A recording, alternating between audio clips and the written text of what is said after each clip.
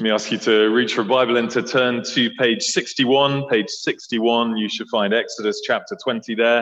If you're in your own Bible, it's for the last time we turn to these 10 commandments.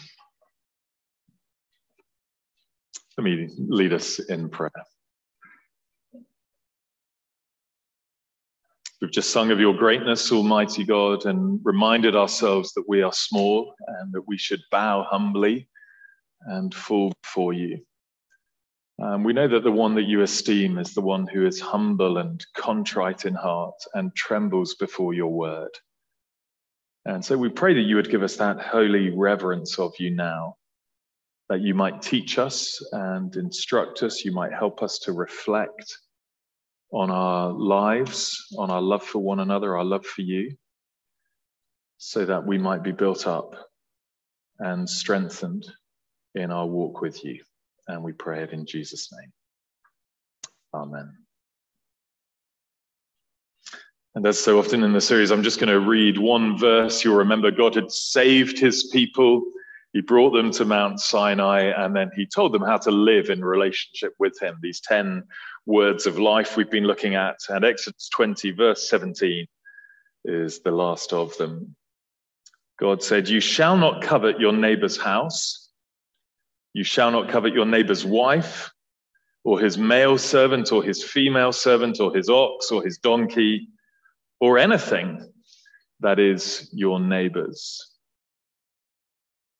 I thought I'd start by asking if you can name one thing that you think you might need more of in your life if you were going to be truly, truly happy.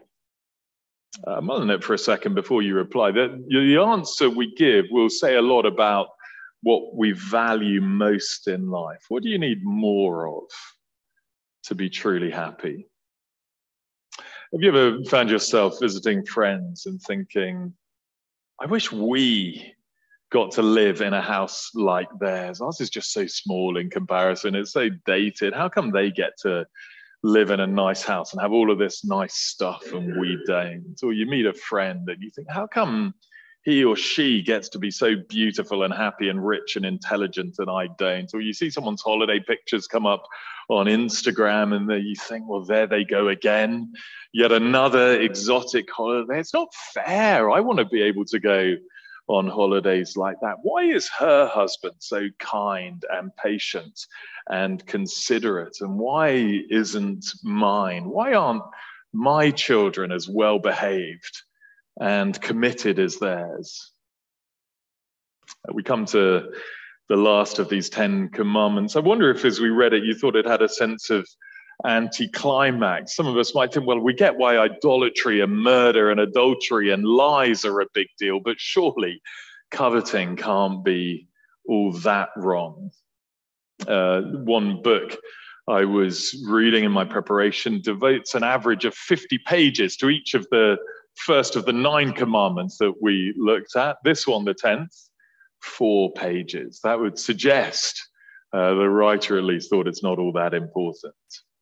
I want to suggest it's not only important in its own right, but actually it wraps up and summarizes the other 9. These 10 commandments, in a way, are an exposition of or an expansion of the greatest commandments. Do you remember when Jesus was asked, what's the greatest commandment? He said, well, the first is this: you shall love the Lord your God with all of your heart and mind and soul and strength. And the second is like it: you shall love your neighbor as yourself. The 2 great commandments. And in lots of ways, these 10 commandments are a deeper explanation of what that will look like in practice. And now this 10th commandment, I'm going to say, shines a light right into the heart of each of those relationships. My relationships with my neighbor and my relationship with God. And you'll see on the sheet, if it's there just in the Bible you were given as you came in, those are our 2 points tonight. We'll start with me and my neighbor, love or envy. Here's verse 17 again. You shall not covet your neighbor's house. You shall not covet your neighbor's wife or his male servant or his female servant or his ox or his donkey or anything that is your neighbor's. It's probably worth saying that the Bible never condemns desire itself. You may know that Buddhism teaches that our cravings are a problem and that we'll only find contentment in life if we have a complete fading away, a cessation of any form of desire. There can be a misconception sometimes, I think, that Christianity encourages a sort of wet and insipid and very passive approach to life. But actually, well-directed desire is a really good thing. For a start in the Bible, we're commanded to desire God himself. And the psalmist sings, as the deer pants for water, so my soul yearns after you, my God. My soul thirsts for the living God. You can see a sense of craving for God.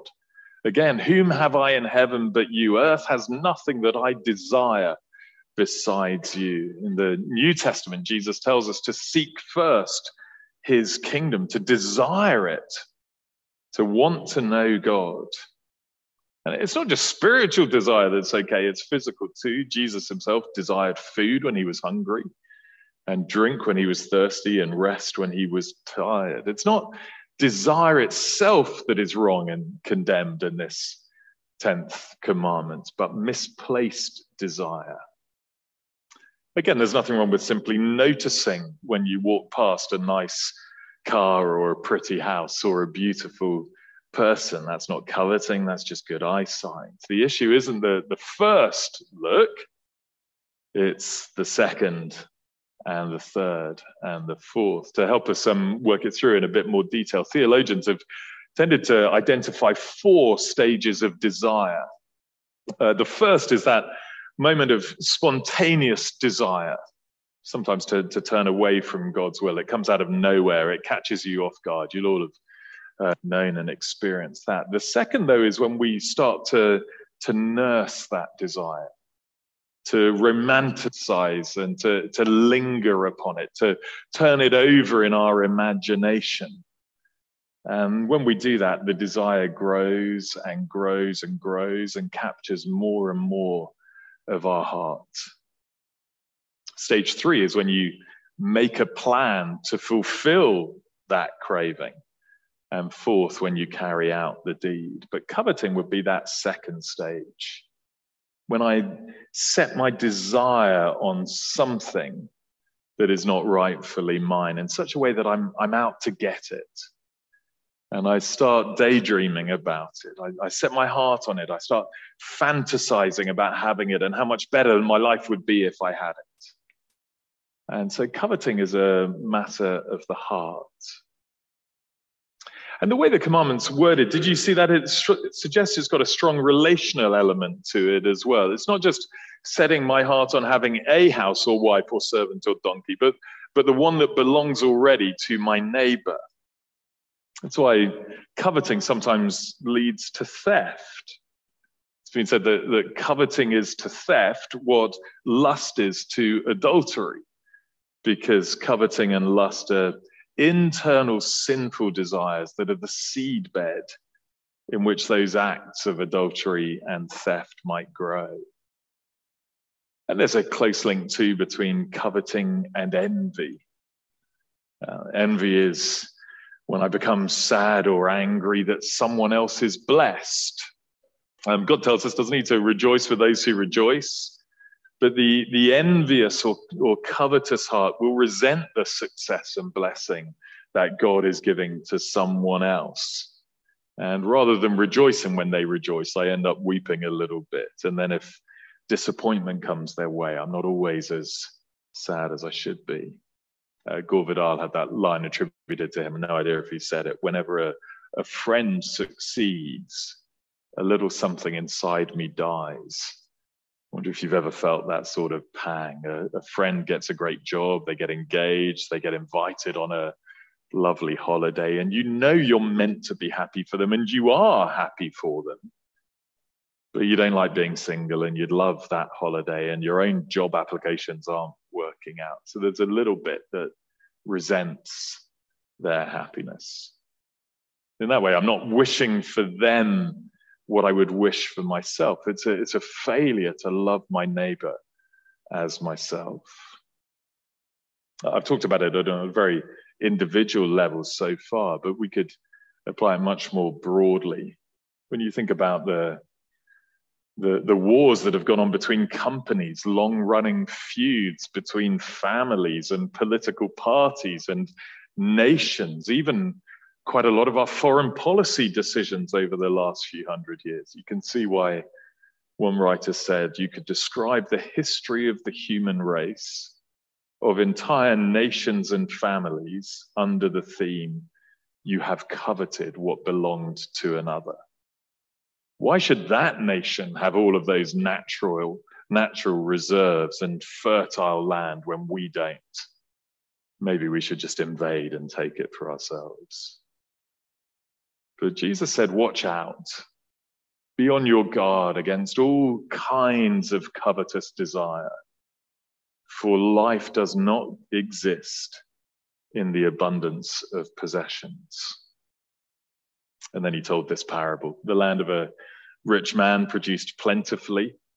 He thought to himself, what shall I do? I've got nowhere to store my crops. He said, I'll do this. I'll tear down my barns and build larger ones, and there I will store all of my grain and my goods. And I'll say to my soul, so you have ample goods laid up for many years. Relax, eat, drink, and be merry. There's nothing to suggest he was a particularly immoral man, not that he'd made his fortune by exploiting people. He just seems to have worked hard and done well. His mistake wasn't that he was rich, it was that he was nothing but rich. He was so consumed by covetous desire to accumulate and enjoy that he'd forgotten about God completely. And so in the parable, God said to him, you fool. This very night, your soul is demanded of you. And the things you prepared, whose will they be? Sad, isn't it? All of that success, God's verdict on his life comes in one word, fool. Jesus' conclusion, so is the one who lays up treasure for themselves and is not rich towards God. I've quoted J.D. Rockefeller before. He's founded Standard Oil, as it now is, I think. Apparently, he was the world's first billionaire and measured in today's money, like for like, the richest person in history. He was asked, J.D., how much money do you need to be happy? And he thought and replied, just a little bit more, just a little bit more. There's a verse in Ecclesiastes some of us studied that says the same thing. Whoever loves money never has enough. Whoever loves wealth is never satisfied with their income. This too is meaningless. And you think, well, what harm we've caused as a human race? What injury we've inflicted on others just because we've refused to heed Jesus' warning. Take care, watch out, be on your guard against all kinds of covetousness. We've been saying through this series that one of the key functions of God's law is to reveal the state of our own heart to us, to show us the ways in which we fall short of God's standards and the reason that we need a savior.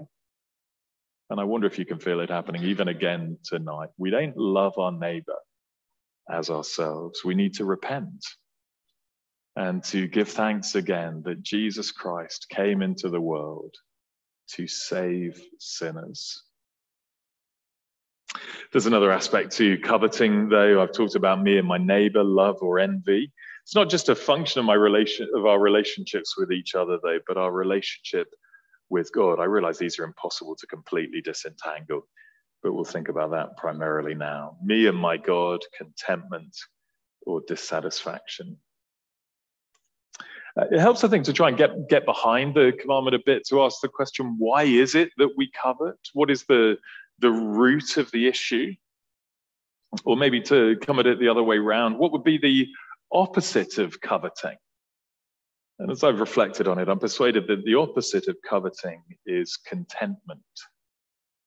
We covet ultimately because we think we need something more than that which God has already given us.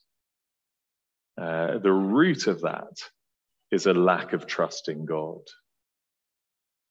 Theologian John Frame put it like this: we need to recognize that what God has provided is enough, and to be thankful for it. If we're truly satisfied by God's provision, we will not covet. I put a few verses on the sheet. Let me just run through them quickly. This is, you don't have to turn there, but this is Hebrews 13. Keep your life free from love of money and be content with what you have, because God has said, never will I leave you, never will I forsake you. Seems in the logic of the verse that the antidote to coveting, that the fuel for contentment is the confidence that God is with us and that God is for us. Or to put it a bit differently, if I want to drag myself out of grumpy dissatisfaction with my lot in life, if I want to train my heart to stop fixing my desires on something sinful or something that God hasn't given me, well, the way to do it is to remind myself that God is with me and that God is enough. Oh, Philippians 4, Paul, I've learned in whatever situation I am to be content. I know how to be brought low. I know how to abound. In any and every circumstance, I've learned the secret of facing plenty and hunger, abundance and need. I can do all things through him who strengthens me. So the covetous heart says, I need more. The content heart says, Christ is enough. He's my life in the present. He's my guaranteed eternal future. And therefore, it doesn't matter whether I have much or little, because to live is Christ and to die is gain. And it's that combination of deep delight in Christ and an inner detachment from my circumstances that breeds contentment. And it's the lack of those things that allows covetousness to grow inside. Or one more from 1 Timothy. There is great gain, Paul writes, in godliness with contentment. Godliness with contentment. For we brought nothing into the world. We cannot take anything out of it. So if we've got food and clothing, with these we will be content. So great gain in godliness with contentment. He's talking about something far more important than material gain and the uncertainty of riches. This is the spiritual gain of an earthly life that is lived in close fellowship with our Father. And then in the age to come, eternal treasure. Life with the King of Kings and Lord of Lords. And that's the gain that mattered to Paul. And so he could say, as long as I've got food and clothes, I won't covet. I'll just be content with what my Father's given me. Again, I was thinking we'd all be so much more at peace with ourselves and our lot in life if we could share that perspective. So here's the question: how do I learn to be content? Could be that God's given you a lot of money, or maybe a little. Maybe he's given you a car you love or a car you hate, or no car at all. Or maybe he's given you a fabulous spouse or no spouse at all, or a marriage that can be a real struggle. But how can we grow in contentment? And it is all to do with the character of God. I think putting those verses together, one or two others that are like it in the New Testament, if I'm to trust that the sovereign God has given me all that I need to love and serve him today, I need to believe two things. I need first to believe that God has sufficient wisdom to decide what and how much is good for me. And second, I need to believe that he loves me. I think both are important, because if he loves me but lacks wisdom, he might withhold from me something I really need, or alternatively overindulge and spoil me. If, on the other hand, God were wise but unloving, I'll never trust that his purposes for me are good. He might just be out to ruin my life. So I need the confidence that he is wise and loving. And I imagine that most of us do know that, in our heads at least. But if we need any reassurance of that, or if we find that covetous desire growing within us in such a way that we need to train our hearts again. I want to suggest the place we come back to is Calvary, where Jesus died on the cross. In the world's eyes, it was weak and foolish, wasn't it? That the Son of God should offer himself up to be killed. But the Apostle Paul says in 1 Corinthians, to those of us who are being saved, the message of the cross is the power and the wisdom of God. It's also a great demonstration of God's love. I was thinking through some of my favorite things that we sing about God's love. I don't know if you've got a favorite. I stand amazed in the presence of Jesus the Nazarene and wonder how he could love me, a sinner condemned unclean. How marvelous, how wonderful is my Savior's love for me. Here is love, vast as the ocean, loving kindness as the flood, when the Prince of Life, our ransom, shed for us his precious blood. And can it be that I should gain an interest in the Saviour's blood? Died he for me who caused his pain, for me who him to death pursued? Amazing love. How can it be that thou, my God, shouldst die for me? Perhaps the most incredible thing of all about it is that as Jesus went to the cross, he wasn't sacrificing himself for people who had loved him, but for people who had turned away from him again and again. For people like me, who've been taught lots about Jesus and still find ourselves in our heart thinking, Jesus isn't enough. I need more. It's wonderful that God demonstrates his love for us in this, that while we were still sinners, Christ died for us. He didn't wait for us to overcome our coveting and to be perfect before he died for us. He died knowing that we weren't. And so the cross should be the thing that we come back to every day to remind ourselves of the infinite wisdom, the love, the power of God. And here's how that would apply to contentment, because it is because God has proven undeniably in history on the cross that he is wise and loving, that I can trust absolutely that he knows what is best for me. And therefore, I don't need to covet anything else that he hasn't chosen to give me. Do you ever find yourself praying for something you really want? I've done this. I feel sure that it will be really, really good for me, for the work of God's kingdom, even for our family, whatever it is. You pray hard for it. But God doesn't give it to you straight away, at least. A bit like when Paul prayed 3 times for the thorn to be removed from his flesh, but it seems never to have been taken away. What do you do with that? Well, isn't it good to come back to God's wisdom and love, to remind ourselves that God is infinitely better qualified than we are to decide what is best? To pray with Jesus in the Garden of Gethsemane, not my will, but yours be done. And that moment of surrender yields great contentment. When you think about it, in those moments in life when I'm content, I'm basically saying to God, I know you to be wise and good, and I'm trusting you that you know best how to fulfill your own good purposes for my life and for the world.